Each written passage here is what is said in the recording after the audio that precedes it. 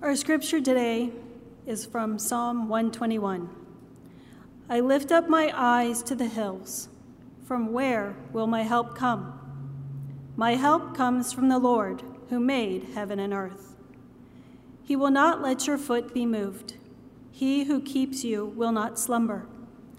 He who keeps Israel will neither slumber nor sleep. The Lord is your keeper. The Lord is your shade at your right hand. The sun shall not strike you by day, nor the moon by night. The Lord will keep you from all evil. He will keep your life. The Lord will keep your going out and your coming in from this time on and forevermore.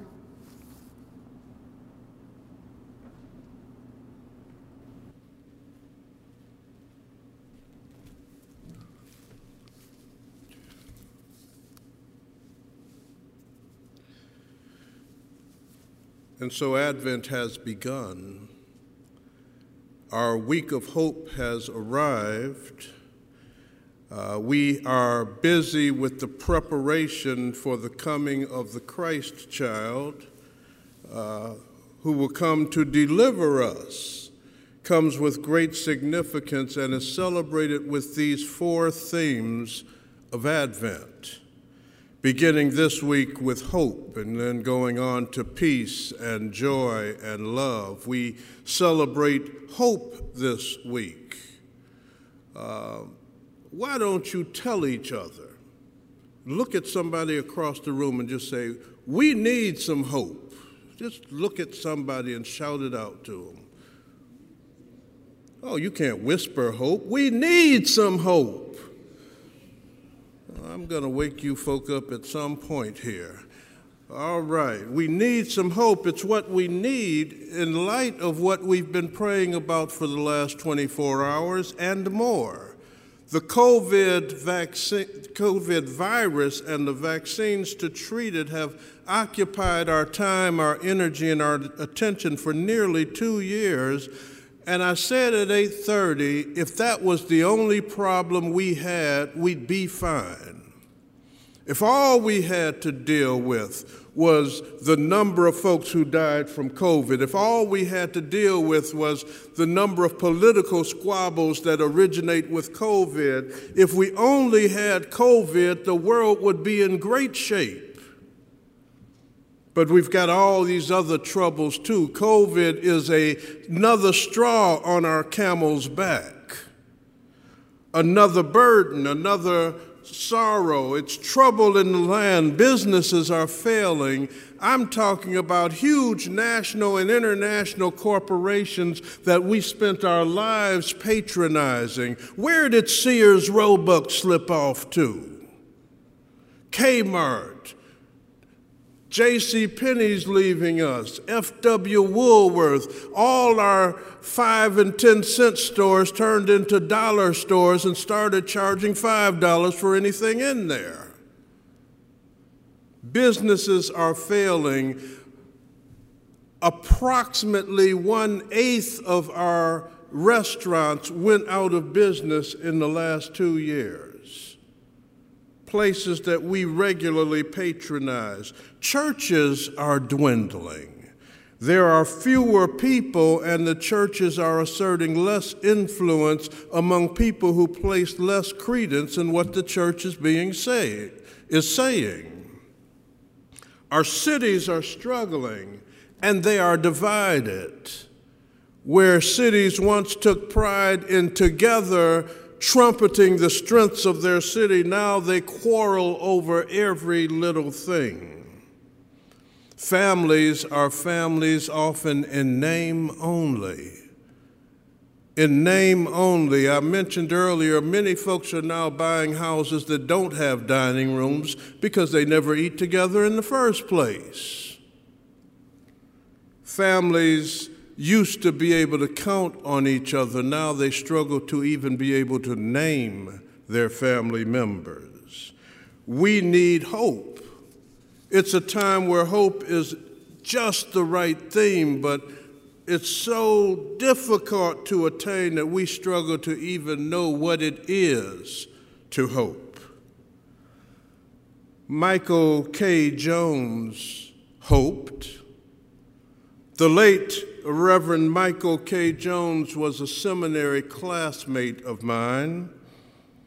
He preached this psalm back in 1993 as we entered our last year on the Masters of Divinity track. He preached this psalm in what was considered to be a trial sermon as he sought to become the pastor of a local Baptist church in Indianapolis. He was looking for a pulpit, but not just any pulpit. He preached in his context this psalm that we're preaching today. His context, perhaps no one that I've ever met had the context that Michael had. He grew up in the Methodist church, was well connected there, and had spent his life coming to know folks and be known by folks in the Methodist church. He was the son of Sam Jones, who was the president of the Indianapolis branch of the Urban League, National Urban League. Michael had a bachelor's degree from Harvard University.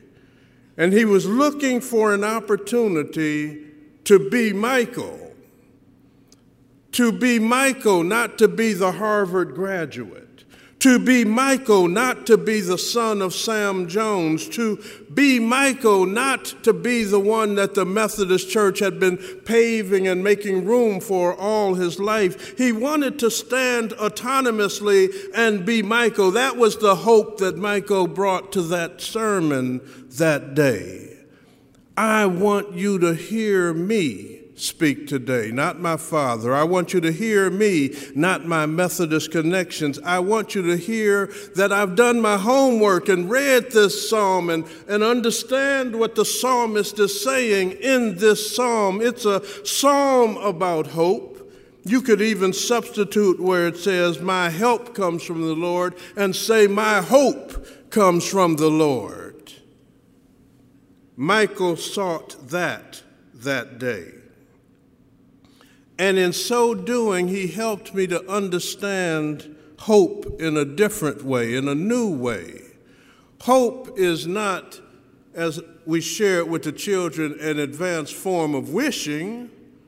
Hope is not even the problem. I've got a word I want to discard from the English language because I finally figured out it doesn't describe anything real. Hopelessness does not exist. Though we've spent our lives looking at folks and saying there is a sign of hopelessness, what exists in place of hopelessness is us placing our hope in the wrong thing or the wrong entities. We all hope in something. Some of us just hope in that which cannot deliver us. We hope in the strength of our armies, hoping that our army is strong enough to fully protect everybody in our country, and no army that ever lived can accomplish that. We hope in our money, thinking that if we've got enough printing presses, we can print up enough money to buy anything we need. We hope in our beauty, and yes, you are beautiful, each and every one of you this morning, but that won't get me into the kingdom looking at or appreciating your beauty. We hope in our sphere of influence. We know people in high places, and we hope that will get us all we need. What Michael said that day as he read that psalm and heard that psalm speak to him is, I'll look to the hills. That's where my help is coming from. I will look to the hills. The hills need to be understood in some different ways, because this is a text that the cynics who criticize everything the Christian church says would have a pretty easy time critiquing in negative terms this psalm. It sounds like pie in the sky, they might think. The hills, though, are not denotative, they are sacramental. The hills represent something bigger than the hills.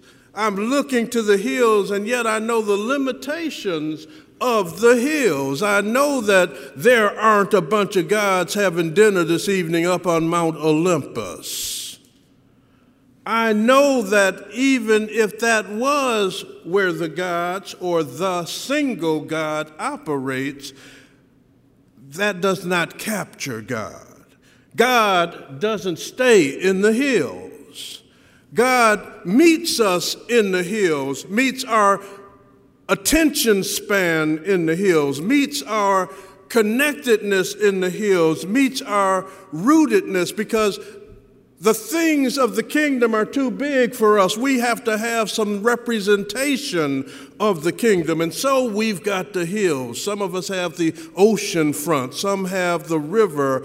Some have the hills or the valley. The hills are not God's house. But I'll look to the hills because the hills like to whisper in my ear and tell me about my God. The hills tell me about my God when I see the greenery growing on the hills. The hills talk to me about my God when I see a little house sitting up on the hill and the peacefulness that the occupants can live with. Those hills are special, but they're just a hint at the goodness of God. Help is on the way. That's the message that the psalmist is receiving and the message the psalmist is conveying. Whatever's going wrong, and things do go wrong, help is on the way. I look to the hills from whence comes my help. It's not about a false and a shallow religion that claims there won't be trouble. You've all heard some preachers who tell you, if you just walk down this aisle and take my hand and join my church, you'll never have trouble again. Don't join that church. Don't take that hand. Just arthritis alone has taken half of us out. How many arthritics here? I've got some aches and pains if any of you are missing. And so to write a psalm that suggests we won't have troubles would be a problem. It would be a misrepresentation of the God we serve. Yes, we have aches and pains. Some of us are aching right now, right this minute. But we can look to the hills, and the hills will bring us a solution sometimes, will bring us sympathy other times, will bring us understanding still at other times. The hills provide us with help, provide us with resource. We need to understand that God's response, though it changes as a response, is a constant truth. And why that is important is this. Some of us seem to wait expecting that God will wake up one day and fix our problem. You've got God's help every minute of every day. And some days you take good advantage of it. Every day God is blessing me. Some days I benefit from my blessings because some days I live with the character that God intends me to live with. Some days I utilize the knowledge God has allowed me to acquire. Some days I put aside my selfish desires and my competitive nature and work in unity with other people around me. God is blessing every minute of every day, but every now and then we respond to those blessings. Stop saying God showed up. God was always there. God never left you and never will leave you. And sometimes it takes a visit to the hills to remind ourselves of that truth. And so, yes, look to the hills. Even if you've got arthritis, look to the hills. Even if you can't get along with your siblings, look to the hills. If you're running short of money, if you're not sure what there will be for dinner tonight, keep on looking to the hills, knowing that there's no magical dust that is being sprinkled to make your life free of struggle, but knowing that we serve a God who will stand with you in prevailing over those struggles. Look to the hills. Even though we've still got trouble, look to the hills. Even though you don't have an answer, look to the hills. Help is in the hills. Hope is in the hills. So let's all commit to spending a little more time looking to the hills.